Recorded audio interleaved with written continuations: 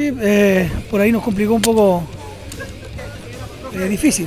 Creo que el empate es lo más justo.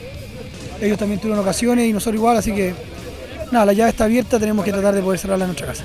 Quedan 90 minutos para poder sellar nuestro paso con nuestra gente. Minuto final.